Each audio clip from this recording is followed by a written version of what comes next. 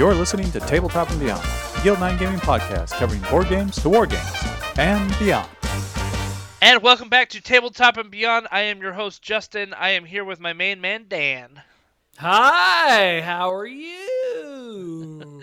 Unfortunately, Jason is traveling today and could not make it to the podcast. He was going to try to dial in from the hotel room, but, that Days Inn probably doesn't have the best connection. We gotta come up with better stories. Like, this week he was murdered by a ninja assassin. At a Days Inn. At a Days Inn! Enjoy your complimentary breakfast. But he comes back to life. Great. Dan, how was your Geek Week this week? Oh, things have been going really well. I know I've been kind of in and out of the show a little bit. I wanted to talk about Falcon and the Winter Soldier. I'm really geeking out about the show. Just really enjoying it. It's one where, it's kind of a little bit more gritty than a little less Twilight Zoney than WandaVision. I loved WandaVision too. So this feels a little bit more like kind of the Marvel that we kind of wanted Marvel Agents of S.H.I.E.L.D. to feel like. Right. and it never really got there. And it did some of the episodes are great, Agents of S.H.I.E.L.D. And I watched a lot of Agents of S.H.I.E.L.D., but Falcon and the Winter Soldier is great. So anybody who hasn't tuned in or gotten Disney Plus, it's thumbs up for me. Go check it out. There's a lot coming out. One of the things that I kind of made a mistake on, and this is not a spoiler because it was in the trailer, right? I think it's the first or second episode in. You meet up with what's her name? The agent of S.H.I.E.L.D. that helped basically the Winter Soldier and Captain America. Sharon Carter? Carter, yes. Sharon. Because she was Peggy Carter's niece, right? Yes. Uh-huh. So Sharon Carter. When I was like, oh yeah, she has her own show, Agent Carter, right? And then we looked at a preview for Agent Carter. I'm like, that's not the Agent Carter I meant to talk about. It's actually her aunt. So yeah, never mind. No. Good try though. Yeah, good try. I watched all of Agent Carter. Was it great. good? I liked it a lot. It looked interesting. It was great to have a real strong female role, and the plots were interesting, and I kind of like that kind of cool post-war 50s, ray gun era sci-fi. And the sexism gets a little old, and they had to lay it on really thick because it was pretty apropos for the time, from what I understand. But still, sometimes it's over the top. It was a little too much. Other than that, I really liked it. I think it's not that hard to find on streaming. I think you could. Oh, it's on Disney Plus. It's easier to find it now than it was when it came out, quite frankly, right. because we DVR'd that show, and that was a show my wife and I watched together. Interesting. Okay. What was it? What else was I going to say? I had a colleague at work today tell me that she had some downtime this weekend, and she went back and watched Age of Ultron and Captain America: Winter Soldier, and then and even Captain America: Civil War, I think. And she came back to watch the Falcon and the Winter Soldier, and she was like, there's a lot of jokes that I missed in here, and a lot of references I missed in here. Like, this show's way deeper than a lot of people probably realize, because it's been such a long time since we all saw Civil War. Like, we generally know the events that happened in there, and we figure out, obviously, that, like, the Winter Soldier ended up killing Tony Stark's parents, and that was a whole big deal, Yeah. And so we remember all of those things, but I guess she said there's a lot of little things that, like, are referenced in the Falcon and the Winter Soldier that, like, unless you had seen it recently, you probably are missing. Yeah. Oh, yeah. I had to go back and watch Ultron. I watched. Yeah, I circle through the Marvel movies pretty frequently, but not in any kind of order. I just do it when it feels right. So, I think I got back into Ultron when WandaVision came out. I was gonna say, it's interesting how Age of Ultron probably ranks in the bottom third of the Marvel movies for most people. Like it's tier 3 for a lot of people. But it's like the glue holding the whole It universe is together. it at like everything. I mean, the whole end game was all about like the Scopia stuff. Like it was all affected by it, and so kind of interesting. It was such a pivotal movie for the entire MCU, and yet most people really don't. Either they don't remember that movie very well, or they don't like it that much that they don't care to watch it. Yeah. So James Spader's voice acting is amazing in that film. it's really good. And Paul But it's a little Bettany- intense. It's a little intense for kids. Yeah, it is. Oh yeah, it's kind of, it's on the edgy side of that. I like I've liked Paul Bettany in everything he's been in. He's one of my favorite characters, and it was just really awesome that Joss Whedon's like, the guy who does the voice for Arvis is a dead ringer for Vision, and we could bring him back. Yeah. So I'm glad they did. I never like followed Vision very much as a kid, but later in life I've discovered him and really enjoyed him as a one of the Avengers. So you mentioned Paul Bettany. We've totally gone on a tangent with this, but you mentioned know. Paul Bettany. I recently watched Margin Call. Have you seen that movie? No. It's basically 24 hours at a giant financial like lending bank. Oh, You one know of what I mean? those. Yeah, like a And- Glenn Ross type thing. Yeah, and it's basically when the housing market happens. Yep. And they've got to offload all of their terrible assets, and he's in it. And I'm telling you, like Jeremy Irons is in that movie, and you had Zachary Quinto was in that movie. Oh wow. You Okay. you had like a ton of stars. Like you're looking at this and you're like, holy cow, how have I not seen this before? I think it came out in like 2010. But anyway, a lot of star power in there, and Paul Bettany was probably like the best one in there. Like he is Really? a very He's such a good underrated actor. actor, yeah. He's so good. I think he's totally underrated. In other RPGs I've played, I think this was the Firefly game, the Serenity game that Jay ran. One of the characters I played was a lawyer, and I used Paul Bettany's photo as that's what my character looks like. So Nice. I've been, and that was a long time ago when we played that. So anyway, all this stuff is really great. There's not a lot to say without big spoilers. My next Geek Week thing is interesting. Are you familiar with The Walking Dead? I am indeed. Are you familiar with The Walking Dead World Beyond? I am not familiar with that. This is a spin-off. Oh, like is it 10 on years in the AMC? future. I don't know. Let me tell you. I've never actually watched the show, and I've never actually watched The Walking Dead, but now I've been on The Walking Dead World Beyond set. Wow. Oh, you've been on the set? On the set, yeah. Oh, wow, that's cool. Yeah, we picked... Were you a zombie? No, that would have been really great. That would have been fun. No, Walking Dead, there was a park. Dude, let's just spoil the whole thing. Like, you're not supposed to tell people where people are shooting. But Walking Dead, The World Beyond was shooting in Maymount in Richmond, and we just happened to be at Maymount. Wow. It's a 100-acre privately owned park, and it has this old estate on there from the 1880s, and the guy who founded it, or the guy who turned it into what it is today, was a Confederate guy who became a lawyer, philanthropist. Full-on rapist? I tried to look on Wikipedia to make sure he didn't have any like deep, dark segregationists skeletons in his closet. I didn't see any on Wikipedia. But anyway, Walking Dead World Beyond was filming on a big chunk of that part, that area. And so we went to go during spring break and check it out. And it was really cool. Some of the restrooms that we had to use were the same restrooms as the extras had to use, or that was near their congregating area where they just sat around, right?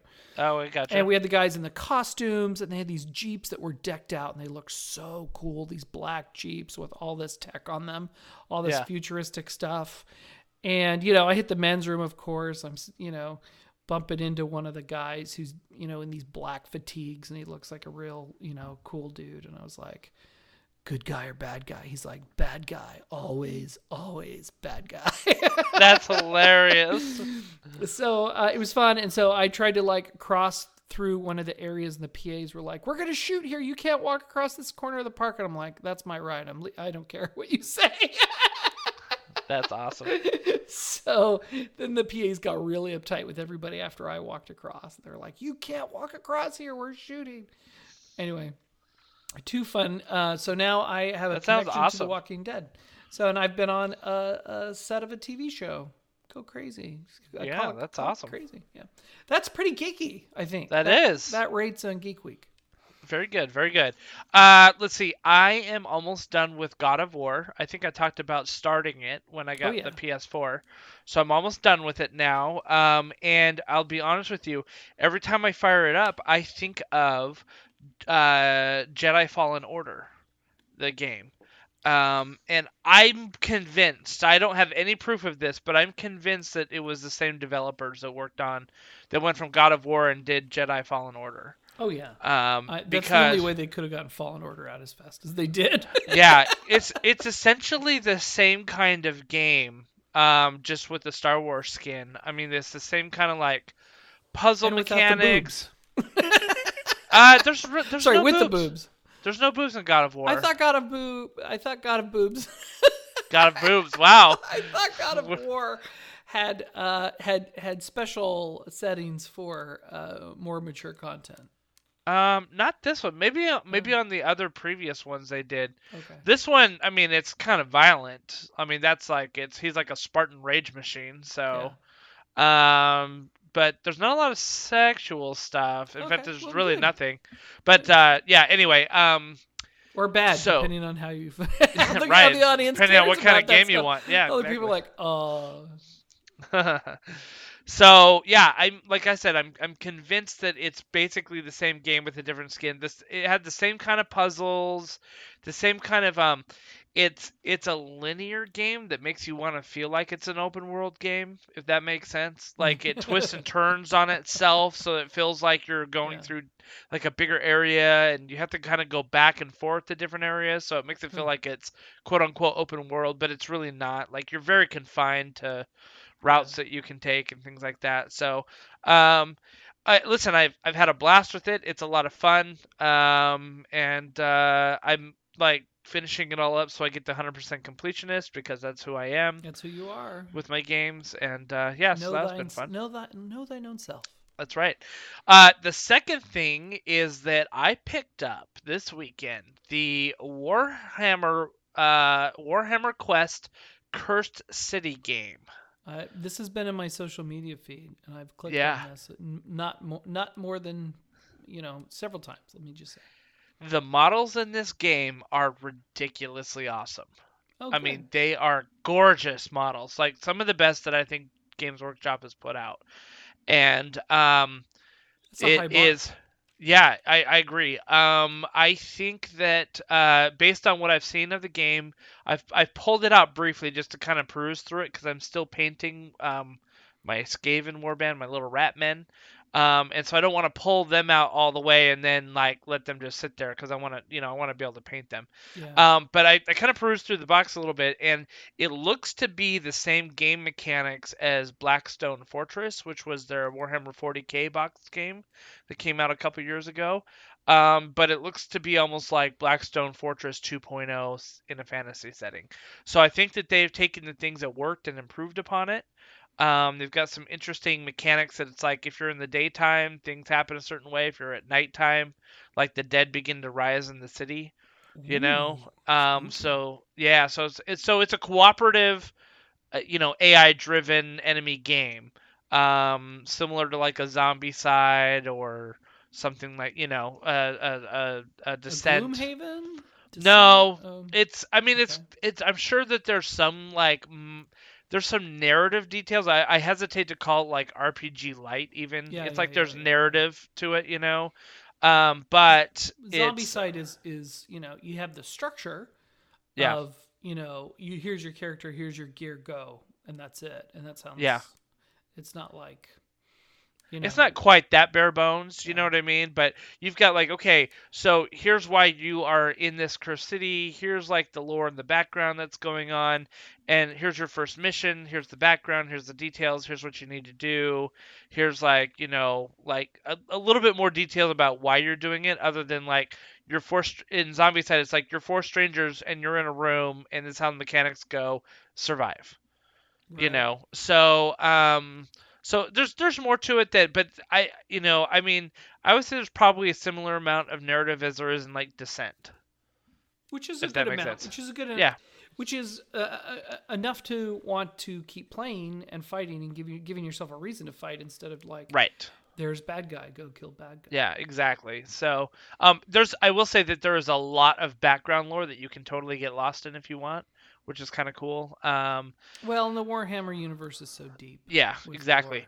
Now, here's one of the main reasons I got this box. Like, these games are awesome on their own, and that's great.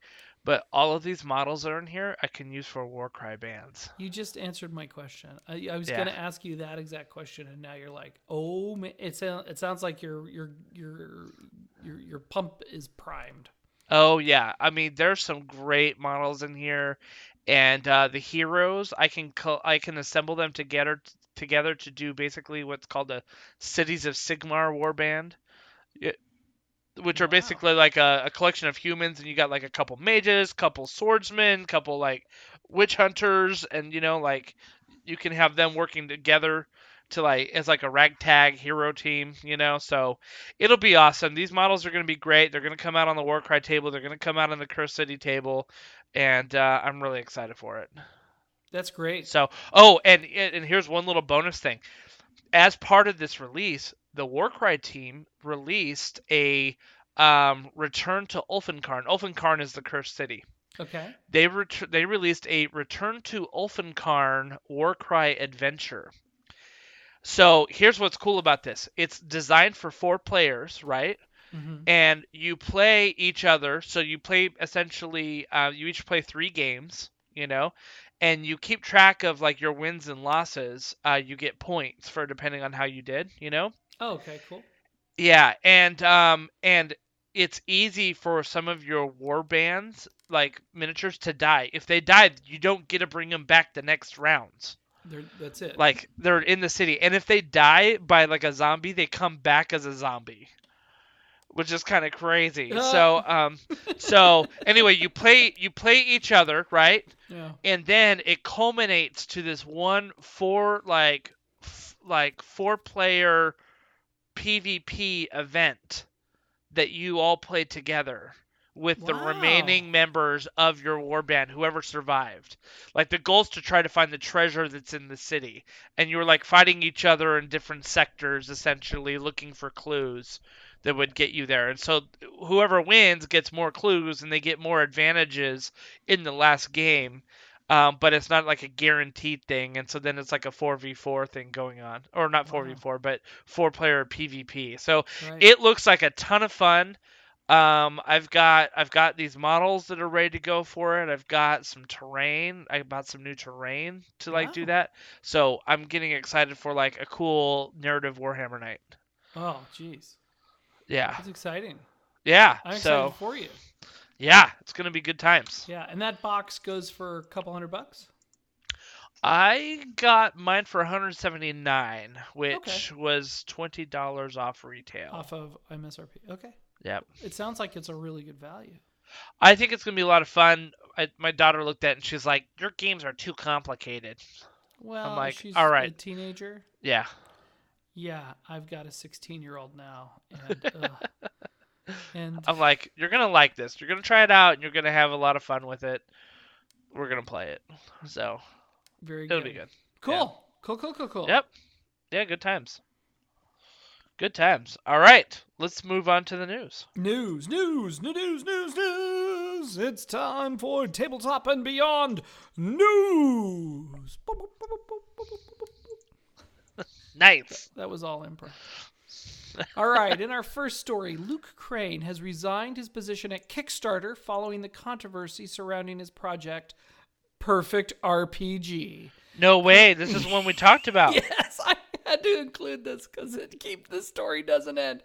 Crane previously served as the head of tabletop at Kickstarter, which is like half a Kickstarter, people, before moving over to the role of vice president, head of community. The resignation comes at a mutual agreement with Kickstarter after The Perfect RPG crowdfunding effort was canceled within hours of launch due to the inclusion of Adam Koebel, who the Far Verona guy, if you guys don't remember.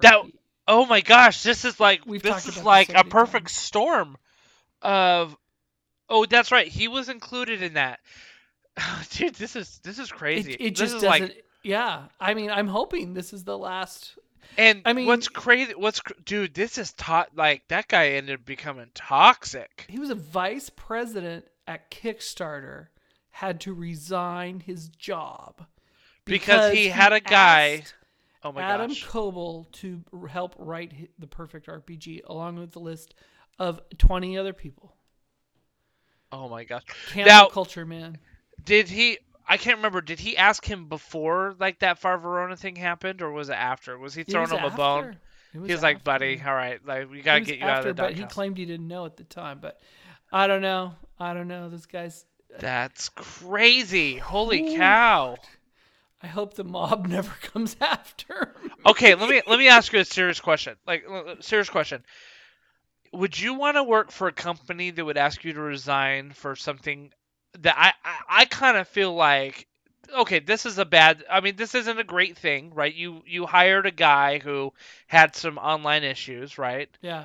But you didn't do anything, yourself. Right. Well, he could, and now this is all pure wild speculation. Yeah. At one point in time in the news thread, this guy Luke had said he didn't know about what happened, and that did not ring true. Let me say that.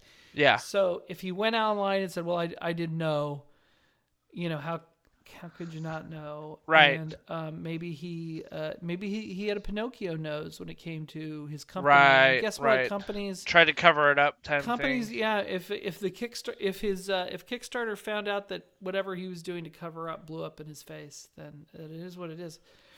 But I mean, where else can this go? Where else can this story go? Oh my gosh, it kind of worries me. Next thing we know, like there's no more D&D. Yeah, Hasbro's like, we're shutting it down. But no, seriously. So my question is if you were working for a company and they came and they said, "Hey, you hired this guy, and we know you knew about it, who has this issues. We're gonna need you to resign." Let's say, would you fight it, or would you just be like, you know what, I'm out, I'm good? Yeah, I hire people all the time. Yeah, they get background checks, but that's it. I mean, but you're not checking their social media, the way the entity that I work for operates. There's very real reasons if you have to treat everybody equally. So if you go on social media for one candidate, you go on social media for all of them, right? And so, right. Would I work for Kickstarter? So I don't know. I seriously think that, let's say whatever this Luke Crane guy did was above board and just said, I was just trying to put out my game. Yeah. And Kickstarter's like, you gotta go. You're friends with this horrible human being. I'd be like, I think I'm going to keep my job. I wouldn't walk. I'd be like, this thing's been blown out of proportion is what I'm trying to envision what it's like to be Luke Crane right now, stepping down as vice president of Kickstarter. It's not like he was hosting Far Verona, right? It's not even like that, unless there was something else that we don't know. And usually there's the corporate line that you don't know. Usually this stuff, if it looks funny, it means there's a whole story underneath that 100% has to be factored in. So, I mean, it could have been that he went and died on the hill. You know what I mean? Like, it could have been that he went to corporate and was like, "This is ridiculous. We need to keep him back in. I will stake my reputation on it." And they're like, "Okay, well, you're out of here."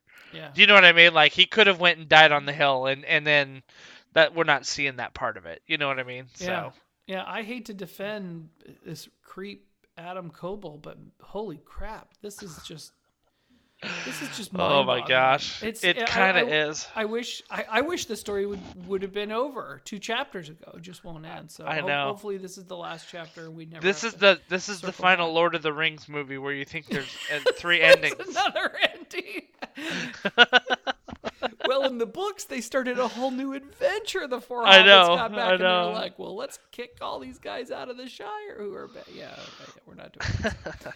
All right, next news item: Dune Adventures in the Imperium. The role-playing game is now available in PDF. The 300 and 360-page PDF. Wow. The 336-page PDF has everything you need to play out your own adventures on Arrakis using the 2D20 system. There are rules for playing Mentats, Swordmaster, Spies, Bene Gesserit Sisters, Devious Advisors, and Fremen that can join your banner as one of the existing houses, or you can create your own minor or major house. All right, so this is what I would do. If I got this RPG and I got my group together, the first thing that we would do before session 0 even happens. Session -1. Right, exactly. We'd have Dune the book club. Yeah. Essentially. Like I would say it's required reading to play this game. Yeah. And we're all going to read it and we're all going to discuss it in like session -1. You know? Everybody- and so that we're all everybody like has to have an steep- opinion. Yeah, we got to all get steeped in the lore, you know? We all got to be like, "Okay, we're down." And then we can start saying like, "Okay, does anyone want to create a house? Does anyone want to be Yeah. like these things, you know?" Because then it matters, and then I think one of the and I'm going to save a lot of this discussion, but I think one of the reasons why our 40K game didn't do as well as I had hoped is that there's only like 2 of us that really knew the lore. Like really knew the lore. You know, That and is a so thing. That's a real Yeah. thing. so If you're you know not- when if- I was if like, okay, 3 so players are not invested yeah. in the story, what do you do? Yeah, so I was like, okay, a demon of corn shows up, and you guys are like, okay, and I'm like, it's a demon of corn, and you're like, okay, you know, Is it sweet corn? Is it corn on yeah, the cob? right.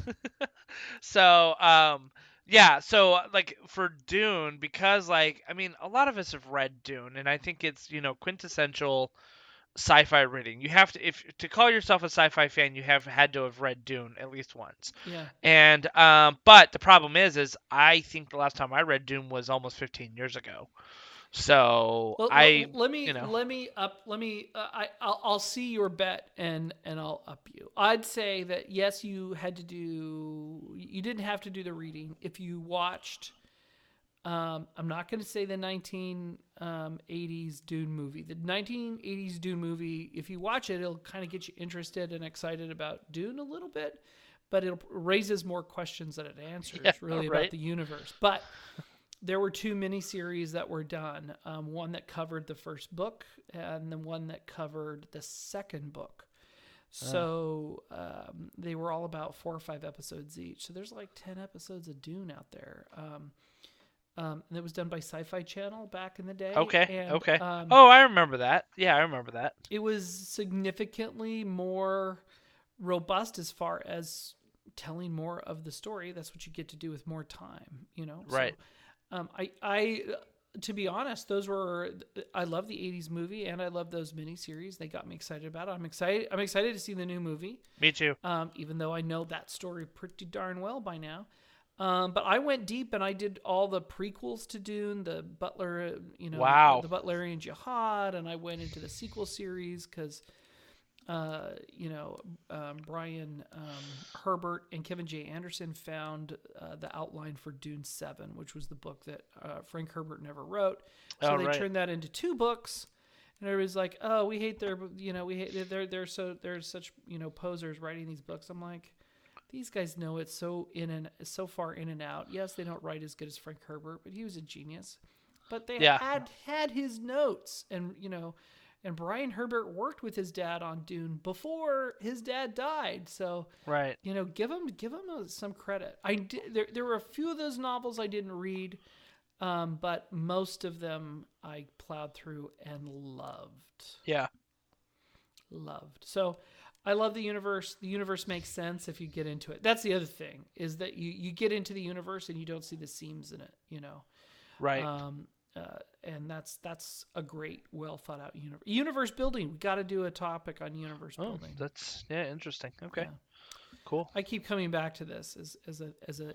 I think it's a key part of, and I think we could connect that up to talking about suspension of disbelief. You know, the deeper your lore is, the easier it is to say, well, you turn around this corner and there's that. You turn around that corner and there's that.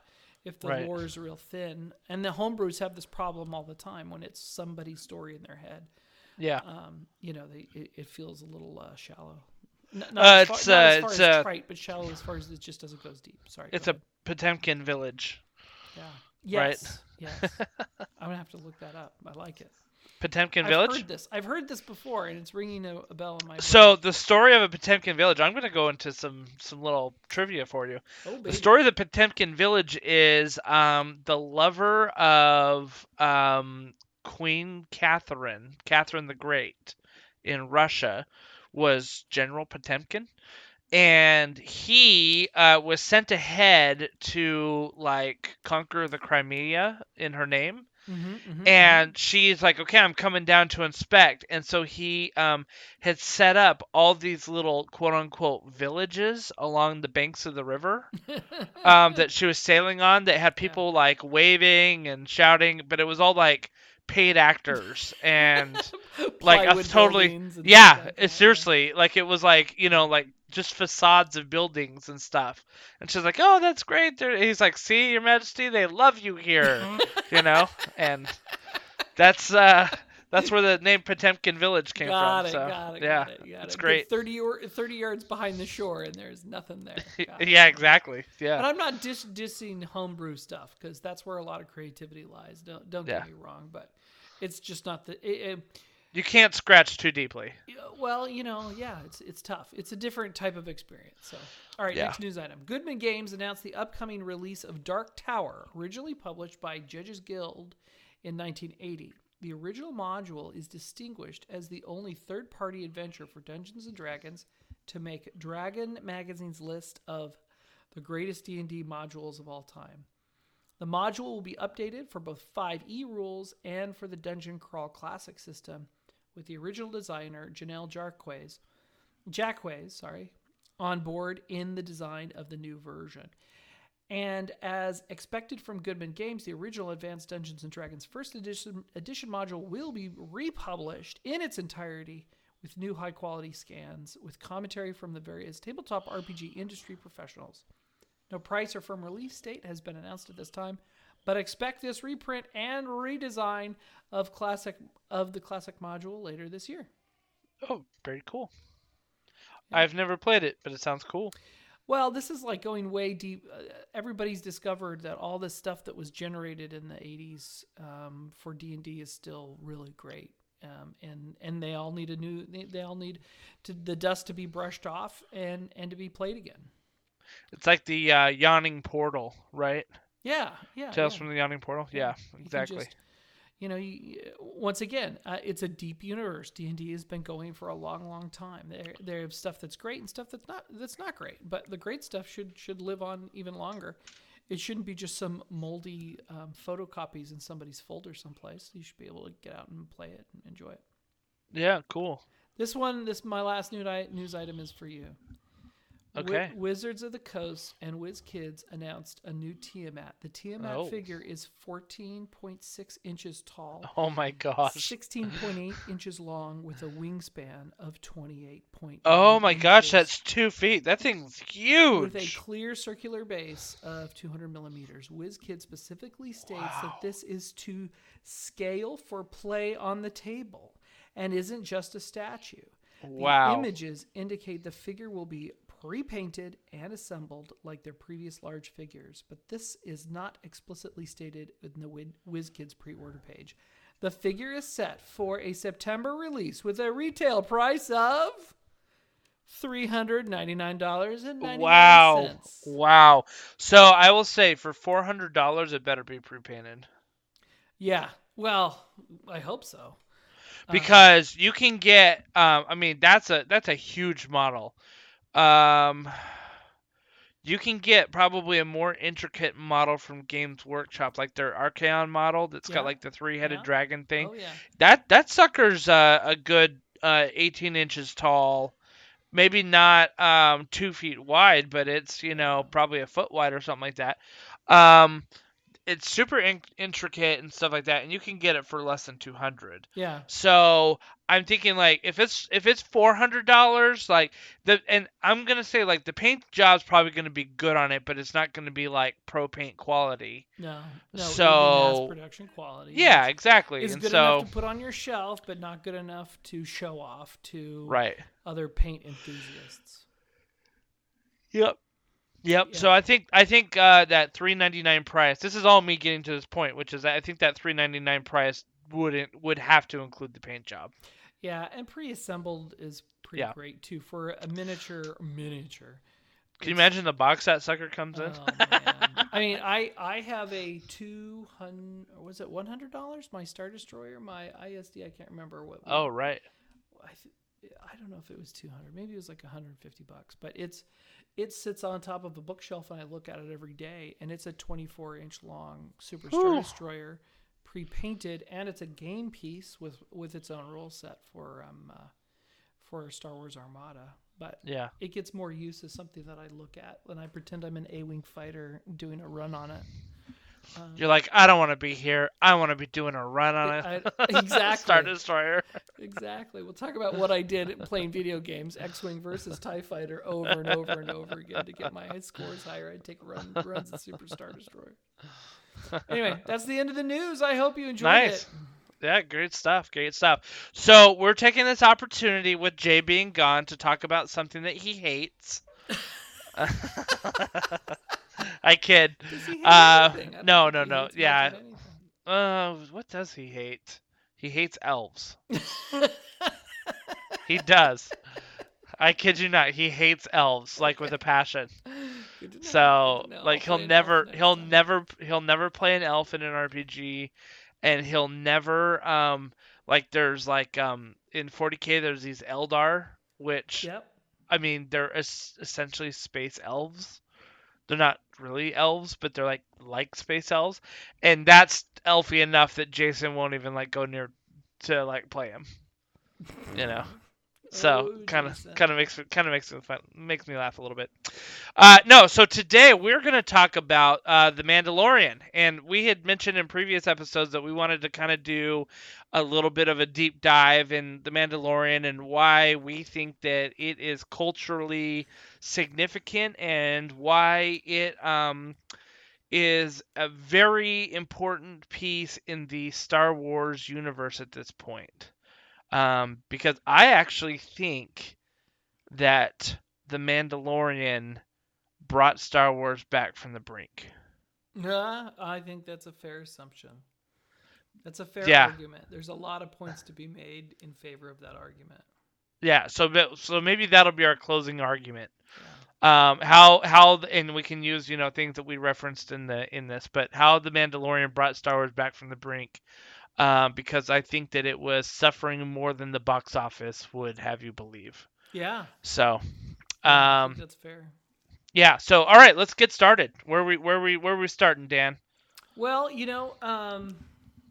season 1 was a really fantastic season, and even if you watch the first episode of the first season, it sets up so much of the story, and it does so much great work. Introducing obviously. The main character, but his whole ethos and all the side characters and how they react to him, and is kind of pretty fantastic. And we're not going to go episode by episode, which I would love, but we're not, because then we'll be here for 3 hours, and I would love it.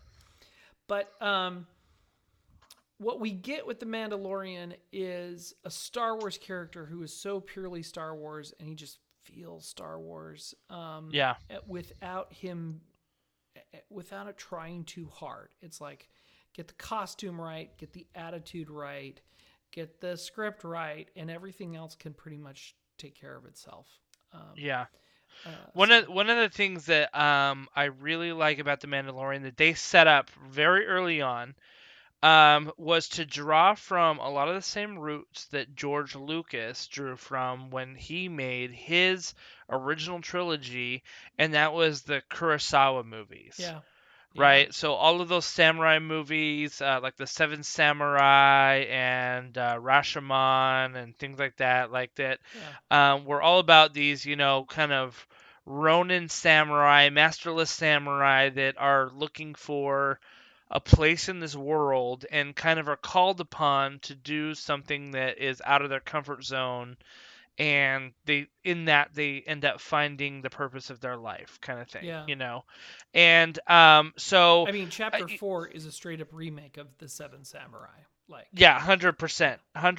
And as soon as I was watching it, I'm like, I know this movie. We call it sometimes the Seven Samurai or the Magnificent Seven, or A Bug's Life. Or my favorite, the Three Amigos. The Three Amigos, that's right. And it still works. It's a classic. Yeah. It's a classic story structure, and it's fantastic. And I mean, the theme is so great with the Mandalorian because, I mean, coming from a warrior society, a warrior culture, like, he is a Ronin samurai. He is a masterless samurai. I mean, you give him kind of more of that ancient Japanese stuff, and he's like the perfect fit. Well, and he represents the anti-hero side of Star Wars, which is always kind of lurking in the background, which you had with kind of Han Solo and his world. Mm-hmm. But as Han Solo gets more committed to as he becomes more committed to his friends, he becomes more focused on the good side versus the evil side. And the same journey kind of, the Mandalorian has that as well when he gets closer and closer to Grogu, because when you meet him, he's pretty much, let's bag him and chill him and get the pay, bag him and chill him and get the pay, and he's really good at what he does. And so, as an anti-hero goes, the anti-hero thing slowly peels back away as you start looking into the face of that beautiful little baby Yoda with his big black eyes. And you really start caring about all this. But just to say something about the cast is so marvelously done. I mean, to have a cast that has Horatio Sands from Saturday Night Live and Werner Herzog. you know, in the same episode, and it all still fits and doesn't feel weird. It's just pretty fantastic. So and Carl Weathers is amazing. Little side note. This is kind of a tangent but related. We went to Philadelphia 2 weeks ago, right? And before we went to Philadelphia, we made the kids watch Rocky 1. Okay. Right? Because we were going to go to the Rocky statue, and I'm like, you guys have to know who Rocky is. Otherwise, this means nothing. You know what I mean? And so we watched it, and the kids hated the movie because it's a 1976 love story with boxing in the background. You know what I mean? And it was big in its day. It was big. Oh, but you know what? I watched it, and I'm like, I appreciate this movie more now that I'm like 40. Like, I like this movie a lot more. Sense, And then when we got back, we made them watch Rocky 2, and they hated it a little bit less. Because that was a 1979 movie, I think. Like it was a little bit later. And then we're like, I was like, you guys, you don't understand. I'm building you up to get to the like culminating point of Rocky 4. Like you have to watch these to get to the point where you appreciate everything about Rocky 4. So then we watched Rocky 3, and Apollo Creed, who was Carl Weathers, is like a very prominent figure in that movie. And he was favorite was 3, but 3 is such a good movie. And I was like, man, one, right? No, that's 4. Oh, that's 4. 4 is the Russian. No, 3 is the one with Mr. T. Mr. T, you're right. Yeah, Clubber Lang. I pity the fool. So, listen, it was so great. But listen, the kids in the end were like, this movie was awesome. Like, they loved Rocky 3. And I'm like, but I'm telling you, kids, you could not have gotten to that point unless you had seen 1 and 2. Like, it really built up. Anyway, Carl Weathers is amazing. He was amazing in Rocky. And boy, he was ripped in those movies. Like, I'm talking hunka. Like, well, and if you're doing a Star Wars movie and you're walking through and you're kind of winking at it like, oh, I know I'm in a space fantasy, it kind of ruins it for everybody. And he never does that. He is legit believing every word that he says, and every weird thing going on is going. He sells it so unbelievably well. And oddly enough, so does Bill Burr, who Oh, plays yeah. Mayfield. Like Mayfield, Bill Burr was like, I hate Star Wars. Star Wars is stupid. People who like Star Wars are lame, right? That was part of his comedy routine, right? And they pulled him into this universe. And at no time in his episode does he not sell the reality of the universe. And then in the second episode, they totally deepen his character, and he's no longer this trite jerk who's, causing trouble. He's a person who's seen real war and is carrying around a lot of pain. This is Star Wars we're talking about, and I think the Star Wars universe is big enough for lots of cool things to happen and lots of interesting things to happen. And that's what kind of Mandalorian proves.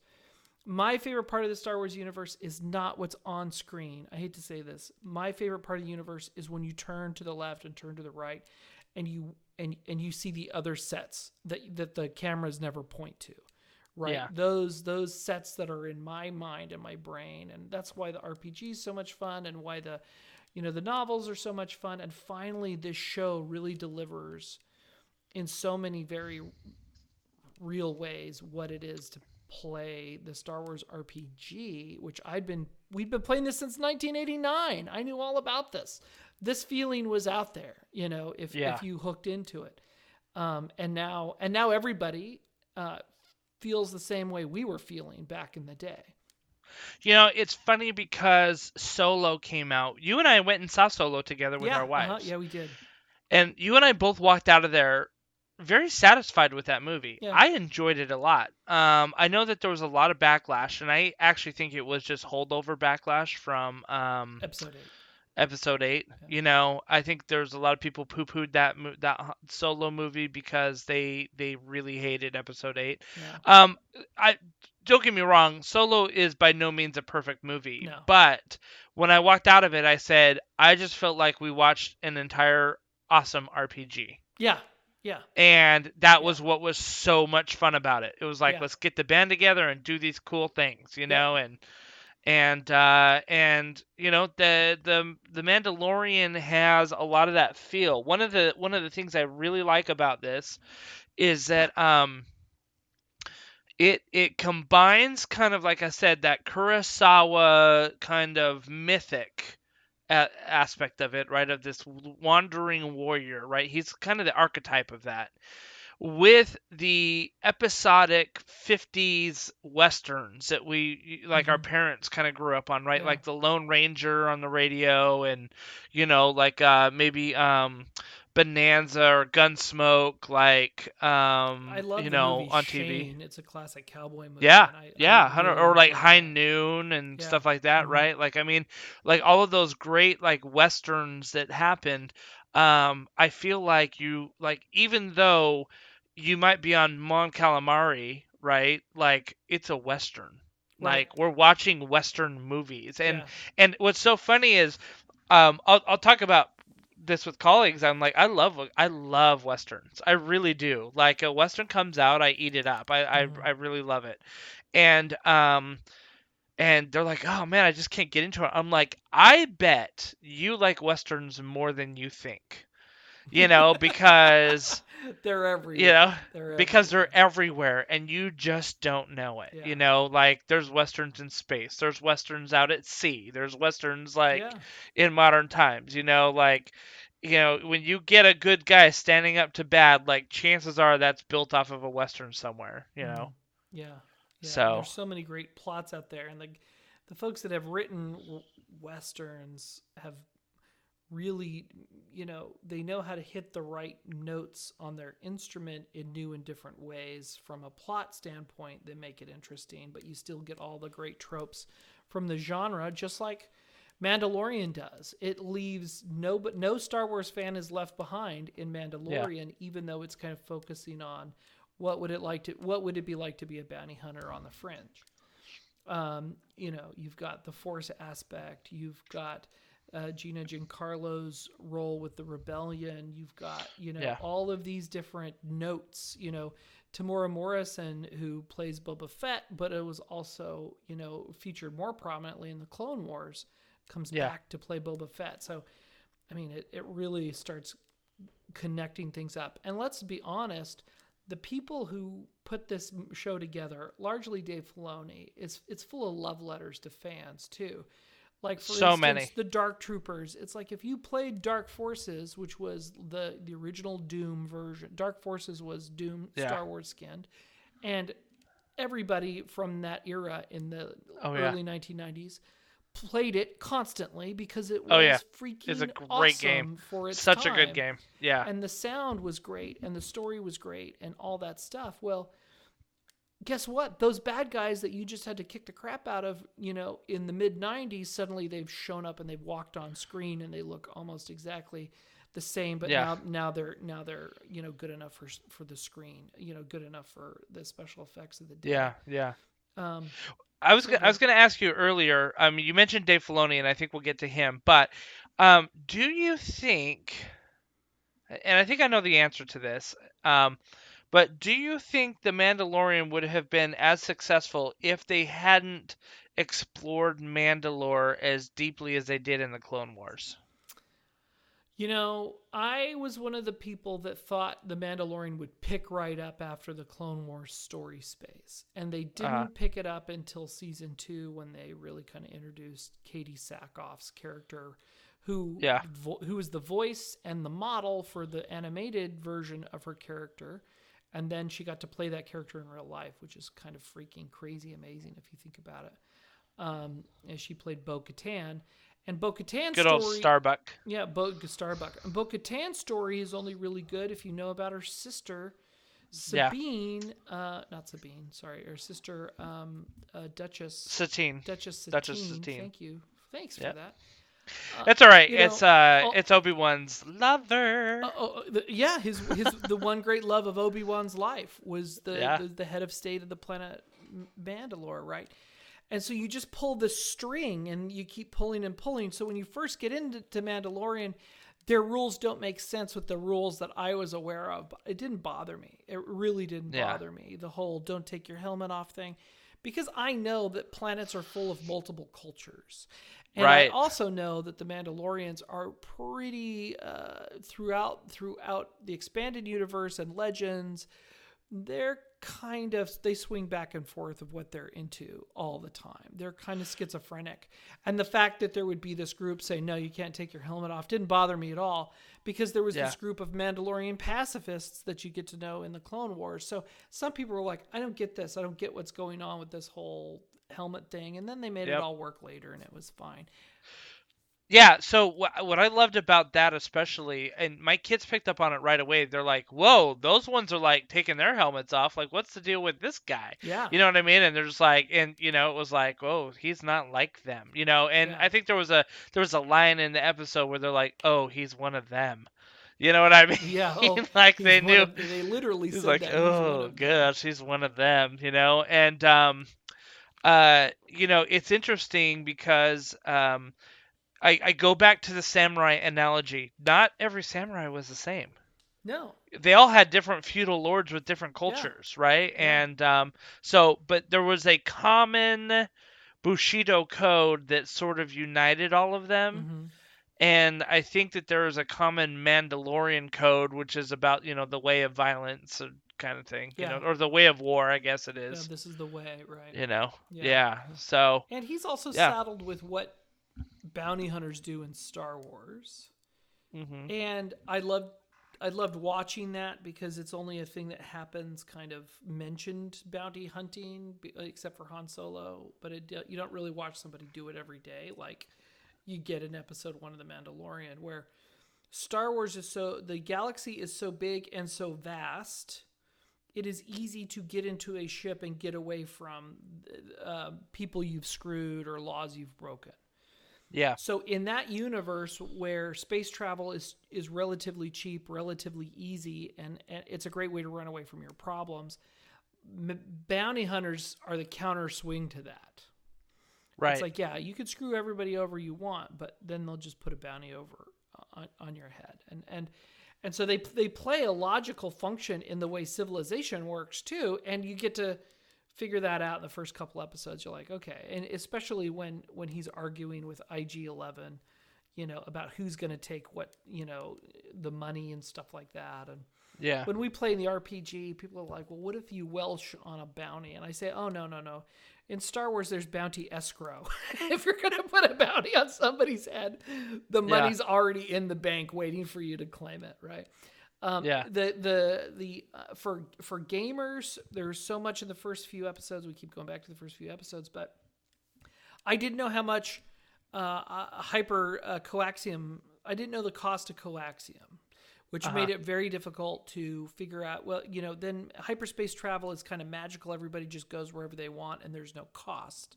Yeah. But when cost is a real driver, and you can't just jump in your ship and fly to the other side of the galaxy without that hitting your pocketbook. Now I could hit there was one throwaway line, which is all I needed to do a whole bunch of math to figure out how much stuff should cost in the Star Wars universe in canon, right? There's been other supplements and stuff, but if you look back at the Wizards of the Coast supplements, they don't match up with the Fantasy Flight supplements. The value of a credit varies widely, right? Right. So that matters because that's the glue that kind of it forces player behavior and it forces the story along. It's like, well, no, we can't go after that because we won't get a payout. That bounty is not worth our time. Well, how would you know that if you can't at least do kind of a calculation? But the chain code thing was great because you can say from a gamer's perspective, bounty hunters, if you have a chain code, that means your ID has your DNA code locked into it, and that was great. That work over long distances and all that stuff that they used to solve those story problems actually solved a lot of gamer problems for me. So I was able to do a bounty hunter campaign right after season 1 because I had all kind of the tools that I needed to make it more fun. So let me ask you this.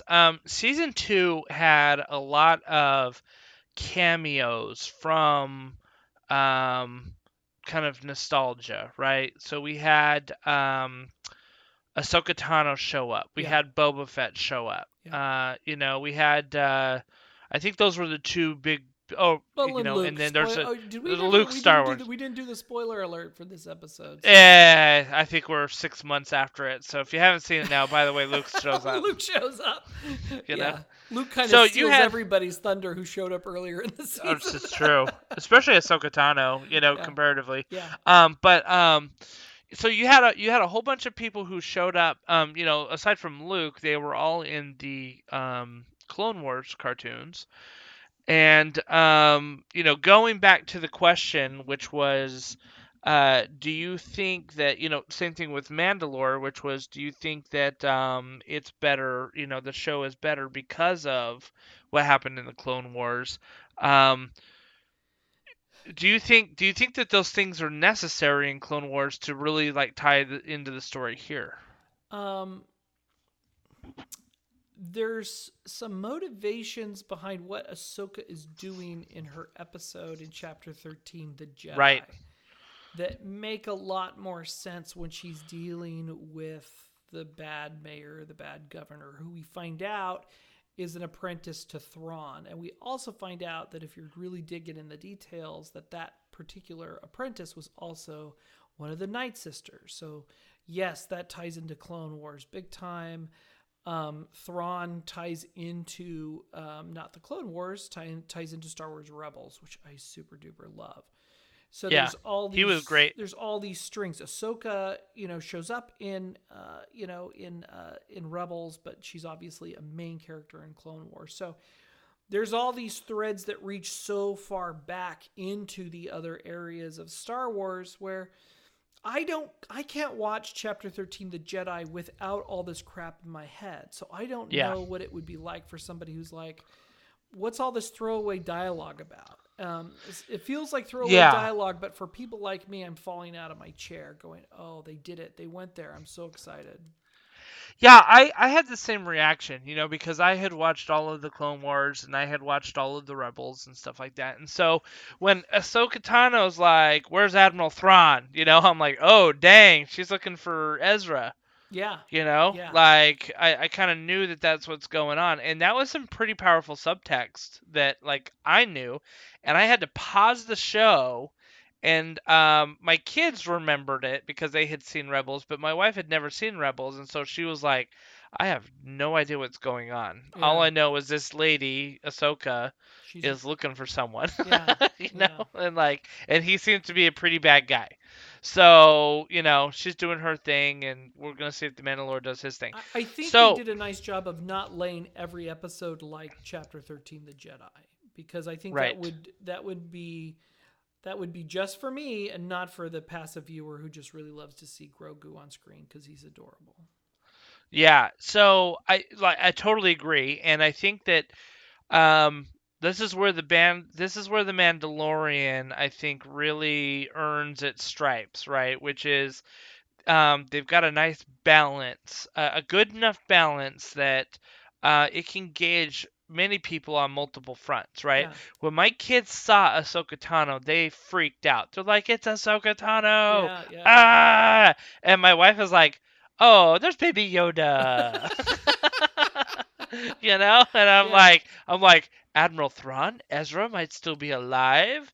I'm like, and so like all of a sudden you had 5 people in one house that were like, it was hitting on different cylinders for all of us, but it was hitting.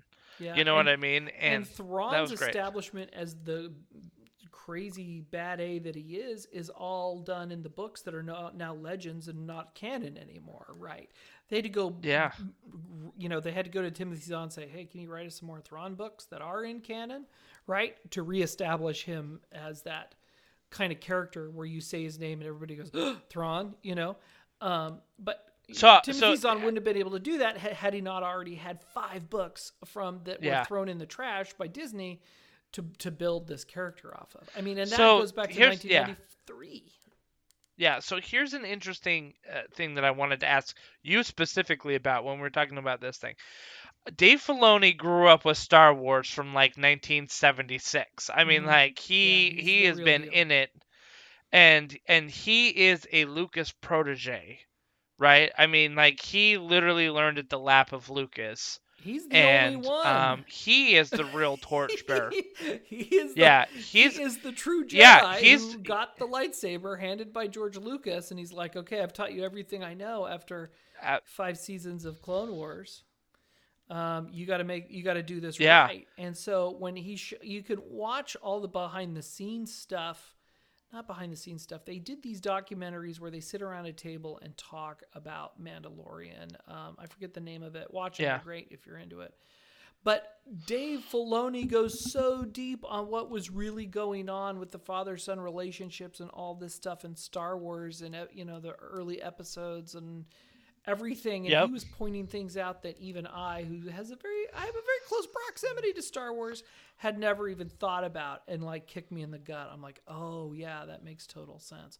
So and so he kind of takes over from George Lucas, who greenlit a lot of the stuff that Disney said, yeah, we're not dealing with this anymore. George Lucas did. You know what I mean? So all of that stuff that became legends and non-canon. I mean, this is when Kathleen Kennedy took over. And, really the true Jedi, like you said, is Dave Filoni. Because he's the one that took the mythological and historical mantle. Yeah. You know what I mean? Not the CEO mantle type Kathleen's of thing. Been around, but it's not. She understands it from a storytelling perspective. But Dave Filoni is a guy who will throw in a starfighter that I care about in the last season of Clone Wars because he's like, oh, we got to make this canon before we end the season. That's that level of series, absolutely. Detail that he loves. He was reading RPG books too, by the way. So I was gonna ask, and this was kind of my whole point of this, which was Dave Filoni has taken over. He's seen what Disney kind of did to the lore of Star Wars, which was like, that's nice. We're just gonna put it in this box over here, and basically from this point on is the only true canon. We're gonna include these things, exclude all of those other things, and from this point forward is true canon. Walk me through, like, how important is Dave Filoni to the Star Wars universe? Because what he has done is what you have said. He has brought back those things in his subtle way and made them Yes. canon again. Yeah. And there's not too many. If you look at anything that's been brought from Legends into the canon, it's his fingerprints are on everything. Yeah. We talked about Thrawn. Look, he likes the toys that were released that were never shown on screen, and those, like the tank thing they were driving around in episode 2, was something that he threw in one of the animated series. He threw that in Rebels, and then they had a live action version of it. So he's willing. He sees the whole universe in toto from George's perspective, from all of the EU writers, all the comic book writers, all the RPG writers, all the novel writers, all these people that have been throwing ingredients into Star Wars. He's wrapped his brain around that. That's his job. And now he's in charge of shaping that. And there's other people in Lucasfilm like Pablo Hidalgo who keep that stuff going too. And Pablo got into Star Wars lore through the RPG. Sorry, I keep ringing that bell, but we're a gamer podcast, right? So Pablo Hidalgo is the best job ever. I was really into Star Wars, and now I'm the keeper of the lore for Lucasfilm. Yeah, right. How do you get that job? Right. But so to walk you through it, it's really about boiling it down. I think if it wasn't for George telling him it's about people, it's about emotion, it's about hope, it's about people's relationship with their parents. If George had not beaten that into Dave Filoni's head through all the work they did together on Clone Wars, I don't think Star Wars would be as good as it is now, because we would be just chasing the cool ship and chasing the cool alien, and how big of a super Star Destroyer can we build this time, and how big of a super weapon can we blow up another planet with. That's not the core of Star Wars. That's not the actual core. That's the universe building. And that stuff those are all vehicles. I apologize. Vehicles to tell a broader story that's applicable and that matters in a space fantasy setting, not a science fiction setting, but a space fantasy setting. And so you have to have the fantasy elements. Right. If you're too locked into reality, that universe doesn't really work, because there's certain things you just can't hop into a ship and say punch it, Chewie, and go into orbit in 30 seconds. That just is not how it works. I listened to a big PBS documentary a long time ago on Joseph Campbell, right, who wrote The Hero with 1,000 Faces. Yeah. He was big in The Hero's Journey. He came up with that, And they, at one part of this thing, they interviewed George Lucas about it. And they said, your whole thing is the hero's journey. You know what I mean? And in fact, I think when people study and learn about the hero's journey now, they point to Star Wars as like the most easily recognizable version of this, even though you can point to how many movies it has the hero's journey in it. But Star Wars is just it. I mean, it was literally a roadmap of the hero's journey, and and George Lucas is like, this is it, and I'm going to bring in samurai, and I'm going to bring in knights, and I'm going to bring in, the Roman Republic, and I'm going to bring in, you know what I mean? All of these, archetypes. And Vietnam, Nazis. Yeah, he had so much of that he, worked into it. And, he basically mind melded that into Dave Filoni's head. And it's funny because I probably told you this. I expressed my opinion on the last trilogy. I didn't like it.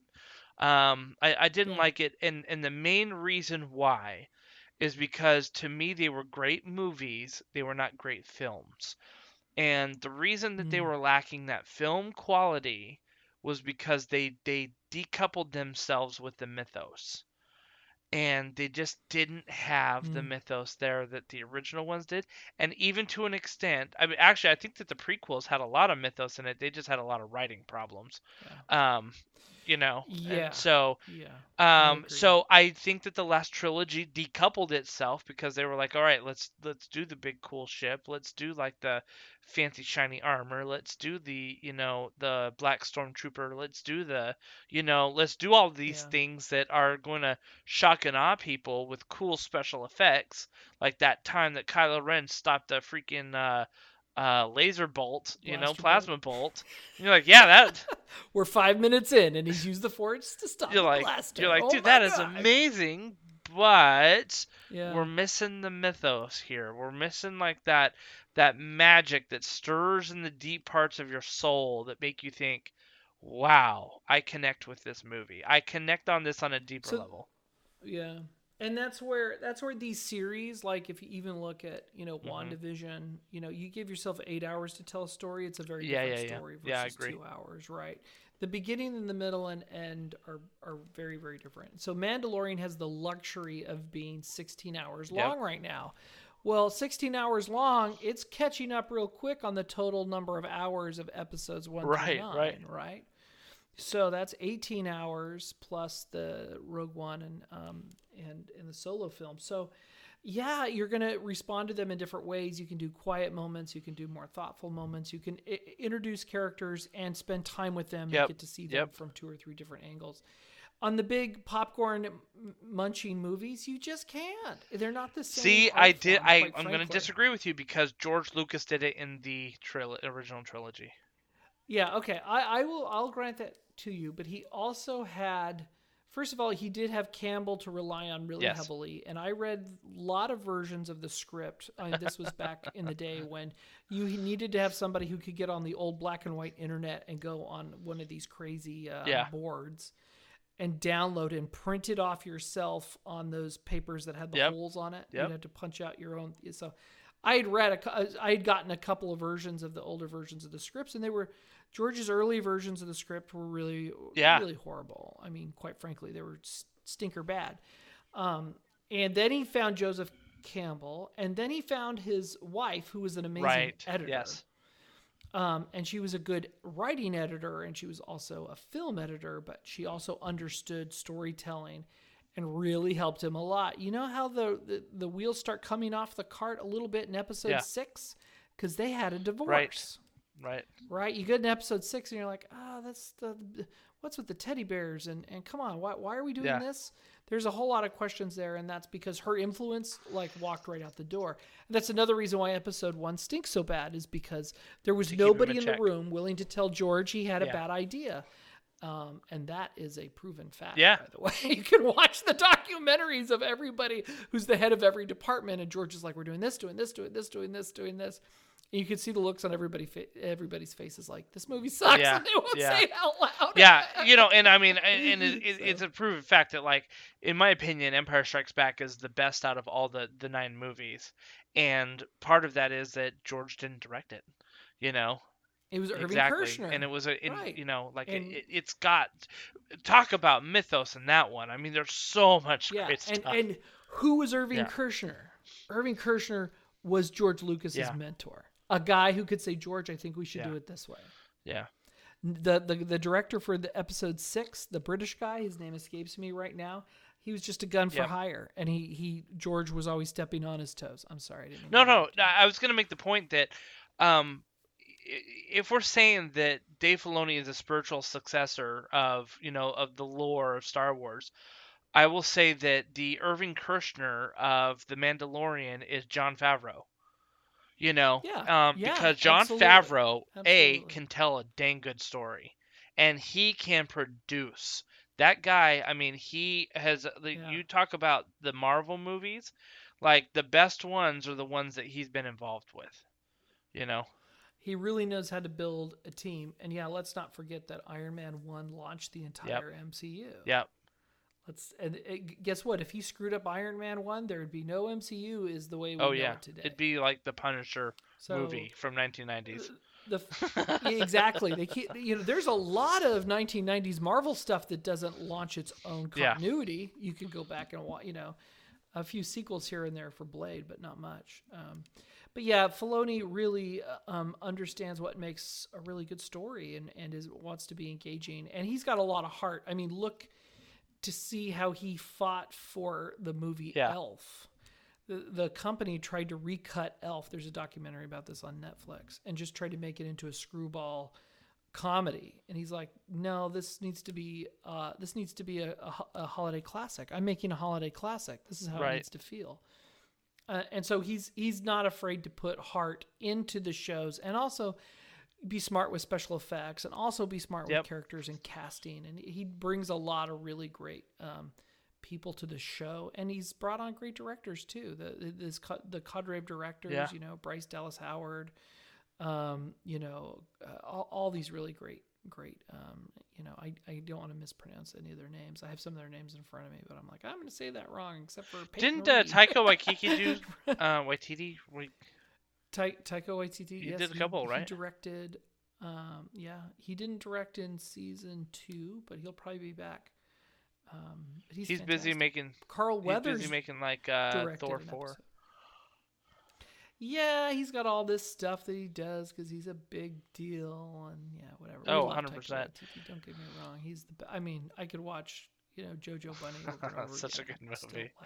Laugh. Yeah. But swinging back to Mandalorian, so much has those directors and what kind of stories they wanted to tell, and how different the first 8 episodes are from each other is really important, because they could have done a cowboy episode every time, but they didn't. They had very different feels. So the directors were Deborah Chow, Rick, I'm going to pronounce his name wrong, Famuyiwa, I said it wrong, Filoni, Bryce Dallas Howard, and Taika Waititi. Yeah, those were the directors for season 1, and there's a different cadre of directors for season 2. Yeah. Just to answer the question for all of the minions of lore out there, of details out there. So yes, we've said a lot about The Mandalorian. We know you've watched it. We wish this was a dialogue. We wish we could talk to all of you live. Was there anything that we need to say about The Mandalorian that we haven't said? The only thing I would say, so I asked a question earlier, which was, I keep going back to it, which is, does the Clone Wars, was that important for people to enjoy The Mandalorian? And I think that the answer is not necessarily. I think it enhances and enriches The Mandalorian. I think the whole background of The Mandalorian, with the whole Duchess Satine and, the Darksaber and all that stuff was just like, I mean, it shot The Mandalorian up to an 11. You know what I mean? When you're just like, oh my gosh, I know exactly what's going on, and I love every minute of it, And you've got those fun fan, forums that are out there, and they're like, oh my gosh, like this is this and this is that in season 3, and all the Easter eggs and all that, and but all of that doesn't matter, because The Mandalorian had one thing that actually cemented it in pop culture. Baby Yoda. Yeah, we didn't talk about Baby Yoda. And I'm telling you, there is the Baby Yoda effect that ended up blowing this series into mainstream, right? Yeah. Because here's the thing is, everybody knows who Yoda is. Like, everybody knows who Yoda is. He's a global, everyone on the planet, 80% of the planet knows who he is. And half the people will talk like them, even though they get it wrong every time. And they'll try to do little quotes of his or whatever.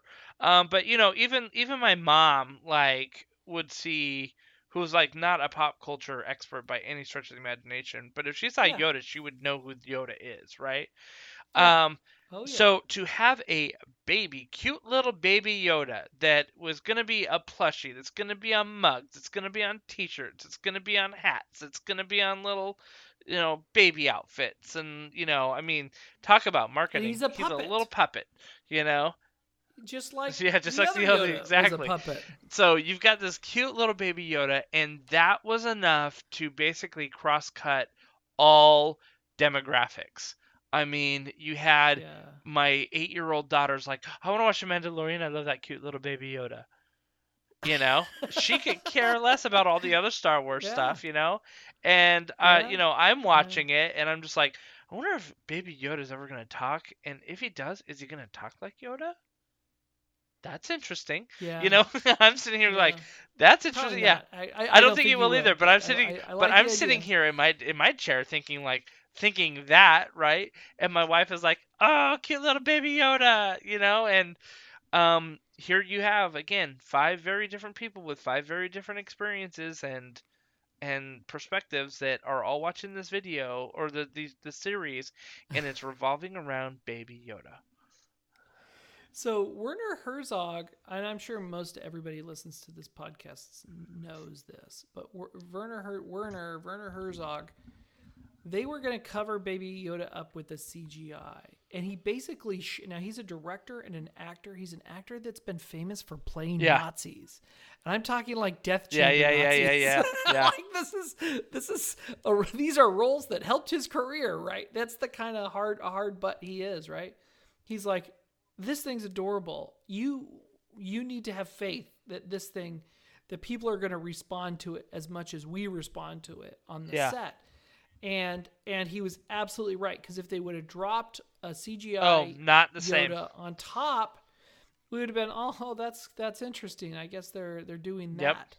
It's it's the practical effect. It's how the actors can direct. Now I know there's CGI elements to Grogu. Yeah. We all know there are, but by and large, what sells it is the professionalism of that puppet, the character design, the puppeteers who are controlling it all, and the writers who give it the right things to do and understand its subtlety. Who know everybody understands the importance of Grogu's subtlety, because it is an interesting reflection of the Mandalorian's subtlety. Like, the Mandalorian isn't given to big gestures. His biggest gesture was taking off his helmet so that his friends could live. You know what I mean? Like, that was his biggest gesture, and that was a big one. And you think about it, you're like, wait, that dude just took his helmet off, and that's like a big deal? Like, wait, what? You know what I mean? Like, he's got, the Mandalorian has this kind of outward emotional range between like 1 and -1. You know? Yes. You don't. Okay, so the audience does not empathize with the Mandalorian as a character. We admire him. He's a superhero. He kicks a lot of butt. He's got great armor, great cool toys. The one character who's there every episode who you sympathize with and empathize with, it's Grogu. Exactly. That's the audience going this defenseless thing that's very powerful, because everybody's a Jedi in their heart. We all know everybody's a Jedi in their heart. And he's on this adventure with the Mandalorian. He's us. And so all those emotions, all they have to do is get those emotions right coming off the puppet and everybody else reacting to it. And that's why the kids love it, and that's why Grandma loves it all the way up and down. That's a work of genius, quite frankly. It is. And George would have killed that idea, because he said, no more Yoda aliens in my universe. They're done. We're done with Yoda aliens. We're not going to the Yoda planet. We're not talking about Yoda. Yeah. We're done. So George would have had, I don't know, a fuzzy Ewok or something. I don't know what he would have had. Maybe a Jar Jar Binks that would have went over flat, because he doesn't have that level of emotional intelligence, right? And this is where you get guys like Filoni and the other guy we just talked about, the other main producer. Favreau. It's that emotional intelligence to say, look, you give him a sidekick that everyone falls in love with, and all the reaction shots that the Grogu gives are the audience's reactions. And now we have humanized our inhuman superhero, because we never see his face. Right. We never see, you know what I mean? Like, he's inhuman. We never see his face, but after 2 seasons, the love that they have with each other breaks through that armor, right? He takes it off because he loves this character so much, and they have this father and son bond. Guess what? The father and son bond is a big part of Star Wars. I'm sorry. Yep. And every time they forget about, not father and son, child and parent bond, every time they forget about the child and parent bond, like they did in Episode 8 and they threw it in the trash, or they did with Episode 7 and had Kylo run a sword through his dad. There was something that was not true about that. Yeah. There was something that was patently false. And everybody and that's the only reason why the scene in Episode 9 even feels halfway cool when Han Solo and Kylo are talking to, or Ben Solo are talking to each other, is it's almost like they got to play a real moment for 5 seconds out of 3 films, right? But in Mandalorian, we get those real moments Yeah. every episode. So, bringing this back around earlier to what I said, I made the premise that I think that The Mandalorian has saved Star Wars. Do you think that that is true? Let me say this. I think Star Wars saved itself. Okay, because the fans love it enough to tolerate it, to be mad at it, and still go back to the well. And finally, Star Wars got one of the recipes together that will work. Now, is every series they're going to do going to have this magic chemistry of Grogu and the Mandalorian? No, they can't go back to that well over and over again. But they did basically put something on live support where, from a corporate art standpoint, those films, the last 3 films, were rough. Yeah. As far as they created a lot of controversy. There's no controversy around Zero. Mandalorian. Yeah, zero controversy. You know? I can't even think of there's probably someone that wants to cancel something for someone. Oh, Gina Carano. Yeah. That's, Oh, yeah, so there's controversy there. But that's what she's doing off screen. That's not Nobody what she's doing has on screen. anything bad to say about Mandalorian itself, right? Or even her role in The Mandalorian. You know? So that I find that interesting too. And you're absolutely right. Like there's no critique of that, which in our day and age is almost unheard of. You know? Right, to get without a whole, it's like without the trolls and haters. Everybody, there's trolls and haters on everything. Except for everybody apparently got one to the Tabletop and show. Beyond, we have no trolls or haters. Oh man, we're like the Mandalorian, no trolls and haters. I'm sure there's Mandalorian haters out there. You gotta, there's a hater for everything, right? But no, I mean, the problem with the movie is because there's billions of dollars at stake. Yeah, they have to be everything to everybody, and that's an impossible task. It's true, and I think that they wanted to put their stamp on it and say we are not gonna be the prequels. We are not going to just solely do George Lucas's vision. We are going to put our own stamp on it. And, they ended up grinding out, again, the mythos, the thing that made me fall in love with the original trilogy, and they kind of missed that part, unfortunately. They got the sense of adventure right in episode 7. You had a sense of adventure, and then there was mystery. Like, what's going on with Kylo? What's going on with Rey? And then in episode 8, they basically said, your heroes are jerks now. Right. You're the biggest hero in the galaxy is now a jerk. Rey, you're no one, and you need to be comfortable with the fact that you're no one. And if you're ever going to amount to anything, you got to join with me in the dark side, right? So there's all this really heavy duty baggage in episode 8. Some people really loved some of those ideas. And it's not about them introducing characters that don't really go anywhere. It's really about the kind of emotional journey. And how Ryan Reynolds just wanted to turn our expectations of Star Wars on its head. Well, he did that. Ryan Johnson. But he also... Did I say Ryan Reynolds. And I'm like... Ryan Johnson. Deadpool had nothing to do with this. If he did, that'd be a very different movie. It's his fault. Star Wars got a problem, right? And then in episode 9, they're like, oh, well... Episode 7 wasn't fully realized. Episode 8 was unrealized on top of unrealized. Okay, JJ, why don't you fully realize these 2 movies into something that's fully satisfying? Retcon. And it's amazing. It's amazing that episode 9 holds together as well as it does, considering how many yards it had on the field at the beginning of the That I agree with. Again, it wasn't my favorite movie, but out of the 3, it was probably the best one. And I think J.J. Abrams was able to stitch something together, even though I think that he's a total hack and should be never on any movie ever. A lot of people say that about J.J. I'll give J.J. credit. What episode 7 did is it was the mouthwash of the prequels. Everybody got to wash all their negative baggage of the prequels out and say, oh, I can go to a Star Wars movie and be excited about it again. Because 1 and 2 were rough, and you really had to love it to stick it out for 3. And then 3 was a tragedy. It was a bummer. It ends on a downer note, like a heavy-duty downer note. And George is like, well, of course it was. Now go watch the other 3 movies, and it'll get you on an upper. And we're like, we've seen those movies. Yeah. You didn't have to kill us in episode 3. So, there's a lot of stuff, but we keep going back to them. They must be good if we're still talking about them. Yeah. No, I agree. Look, Right? I agree. We're never going to get rid of them. They're always going to be there. And I There's think that zeitgeist. there's zeitgeist, and I think that the Disney Star Wars was headed down a bad path, in my opinion. I think that they were headed down the corporate like movie sequel path. Yeah. Now, granted, this is the same Disney studio that gave us Rogue One.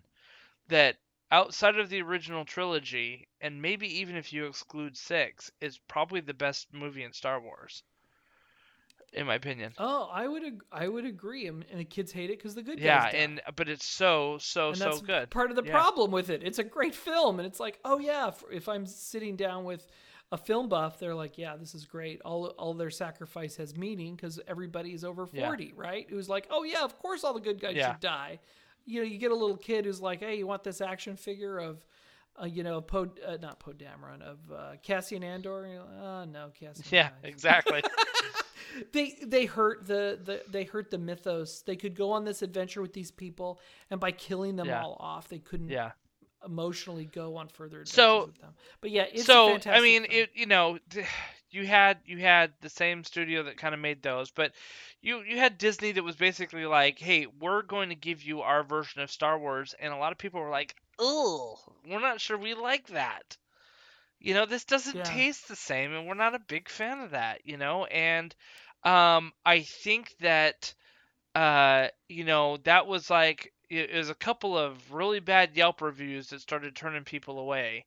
You know what I mean? And if it were like compared to a restaurant, it was like a couple bad Yelp reviews, and then all of a sudden, like they quote unquote fired their chef and brought in a new menu with the Mandalorian, and now like business is booming, baby. Yeah, I heard, like, this goes deeper than you think. I heard that they wanted to retool Galaxy's Edge because they thought that the sequel series 7, 8, 9 was going to be the thing that really gets people excited about Star Wars. So, of course, that should be reflected in the Disney theme park. I've heard the rumor that they want to retool as much as they can to make it closer to Mandalorian. That's interesting. Because Mandalorian is so universally successful. And I can't disagree with that. I think people would be more excited to see Grogu than Rey.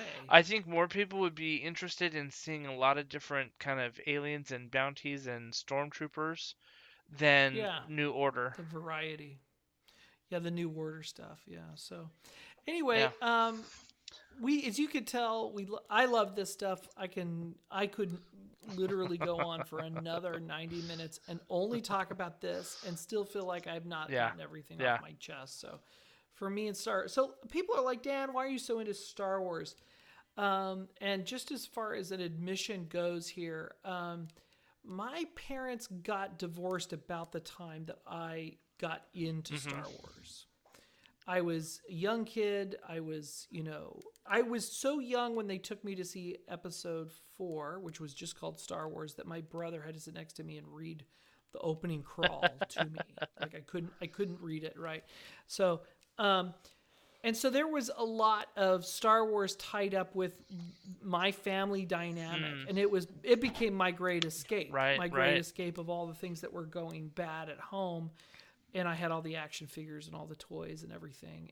And my father loved the films and would go take us to the films, especially when there was nothing to watch. We would go see them over and over again because summer times were hot. You didn't go play outside in Las Vegas. You went indoors and to see the movies, and got to get the kids out of the house on a Saturday because mom and dad aren't getting along. Well, a lot of that, the merchandising plus the emotional connection to it is one of the reasons why I tell people I have an unconditional love for Star Wars, which is, people are like, well, why do you just love it for what it is? I'm like, well, for me, it's a member of my family. It's like saying, there's an aunt or an uncle or a cousin that's always there, and you're always going to love them no matter what, on their good days and on their bad.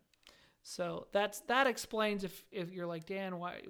I've been asked many times, why are you so obsessed with Star Wars? And so this is a little bit of truth opening up to say, look, I know myself well enough to know that It's the great escape. Some people escape into football and baseball, and some people escape in hunting and fishing, and that makes all the sense in the world to me because I Right. get it. Absolutely. It's funny because Star Wars for me didn't become that huge. I mean, I loved the movies and everything like that, and I remember seeing the remastered movies in the theaters in the late '90s. But Yeah, it wasn't. I was in New Yeah, Zealand. nice. We Okay. didn't get So we saw those movies in the theaters, and I remember camping out for tickets for Episode 1. And that was a lot of awesome. fun. And the only reason I really did that part was because I had some friends who were really, really, really into it. And I just kind of tagged along with them. But, through that, I became as big of a fan of it as they were.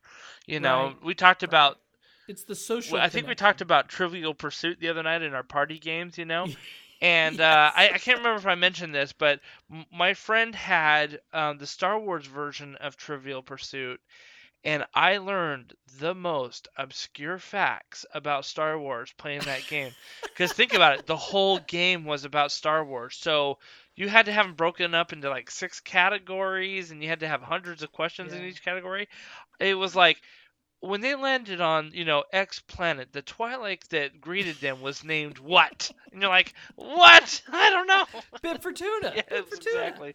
So We had his action figure. He was lame. We wanted more stormtroopers. Mom kept buying us lame action figures because that was still on the shelf. so funny. So yeah, I mean, I that's where I got into it, and I'm glad that my kids are liking it and that they get into it too. And I mean, I want more good Star Wars, and I think that the Mandalorian Yeah. scratches that itch, and I think that it's inspiring a new generation of people who weren't sucked in by this new trilogy like we were sucked in by the original one. Yeah. And what's funny is like my kids, they watched the original one and they liked it, but they weren't sucked in by it because it wasn't as flashy as Yeah. what's new. It paved the way for everything else they get Yeah, sucked and into. I mean, for us, it was. I mean, like when we were watching Star Yeah. Wars, it was amazing. Like those special effects were Yeah. amazing, and that's Yeah. okay. And that's great. So the fact is, now we have a show that is modern day. It has modern day pacing.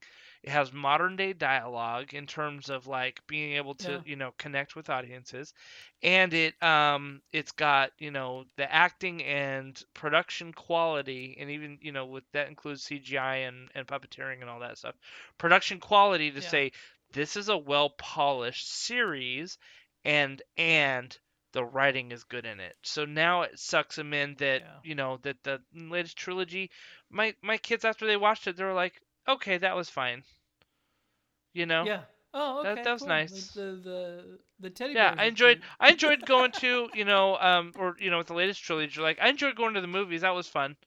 But they weren't like, "Oh man, that Star Wars was amazing," and this and this and this. But when you hear them talk about the Mandalorian, they get that Yeah. twinkle in their eye. It's so it's so weird that we're talking about passing this on to our kids because I definitely remember the years from 1982 to 1999 where there was no new Right. Star Wars. Right.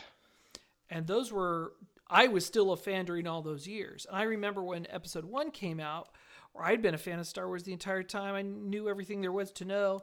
And then suddenly all these jocks and cool people are now into Star Wars Yeah. again. And I'm like, screw you guys. I was into this when this was super nerdy and no one cared Yeah. about it. And yeah, West End Games was able to get the gaming license. Nobody wanted to publish Star Wars games. That was Right, ridiculous. right. Hasbro didn't want to do another board game.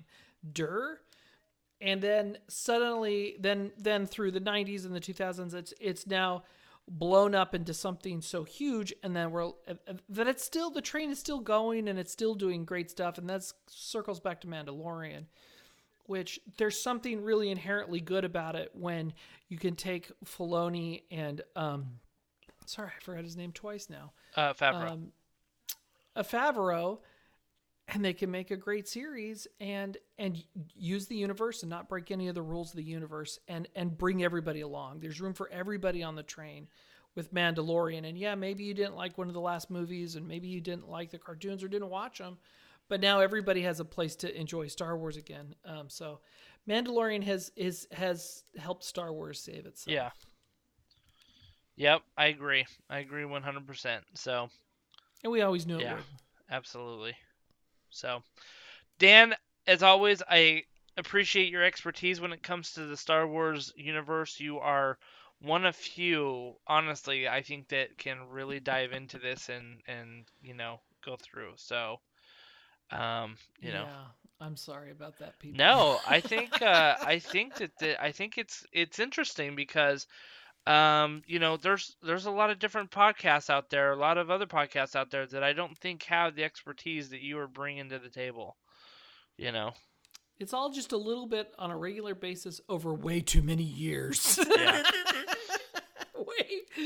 You buy too many games and you read the lore on everything. If you're just always slurping a little bit of it in, you're like, oh, I know about that. Yeah. Oh, I know about that. Definitely. I got one more quick little anecdote. This is very quick. So the actress who was the model and voice of Juno Eclipse on Force Unleashed 1 and 2. She and I have been friends on Facebook through a mutual friend for a while, and she's really great. Her name's Natalie Cox. And she was really disappointed when she was part of the Legends canon that got thrown in the trash when Disney took it over, right? That really bummed her out. And then I was playing X-Wing, and I bought an X-Wing supplement, and they had a Juno Eclipse card, and they had referenced her. And I was like, Natalie, you're back in canon. And that really made her day to know that her character that she, did 2 video games doing all the mocap and the voice on was still alive and well. And that here she's a model from England, and she's, an actress and all these British things, but she still has a Star Wars. She's still invested in Star Wars at some very real level. And I'm a big fan. And so, anyway, I just wanted to share that, where even people who you think would not be that interested in this stuff, like British models, still have a stake in the mythos. Absolutely. All right. We're going to end it there. We're going to kill this podcast. Thank you, everybody, for listening, and you guys have a great night, and keep up your geek weeks. Geek it up. All right. Thanks.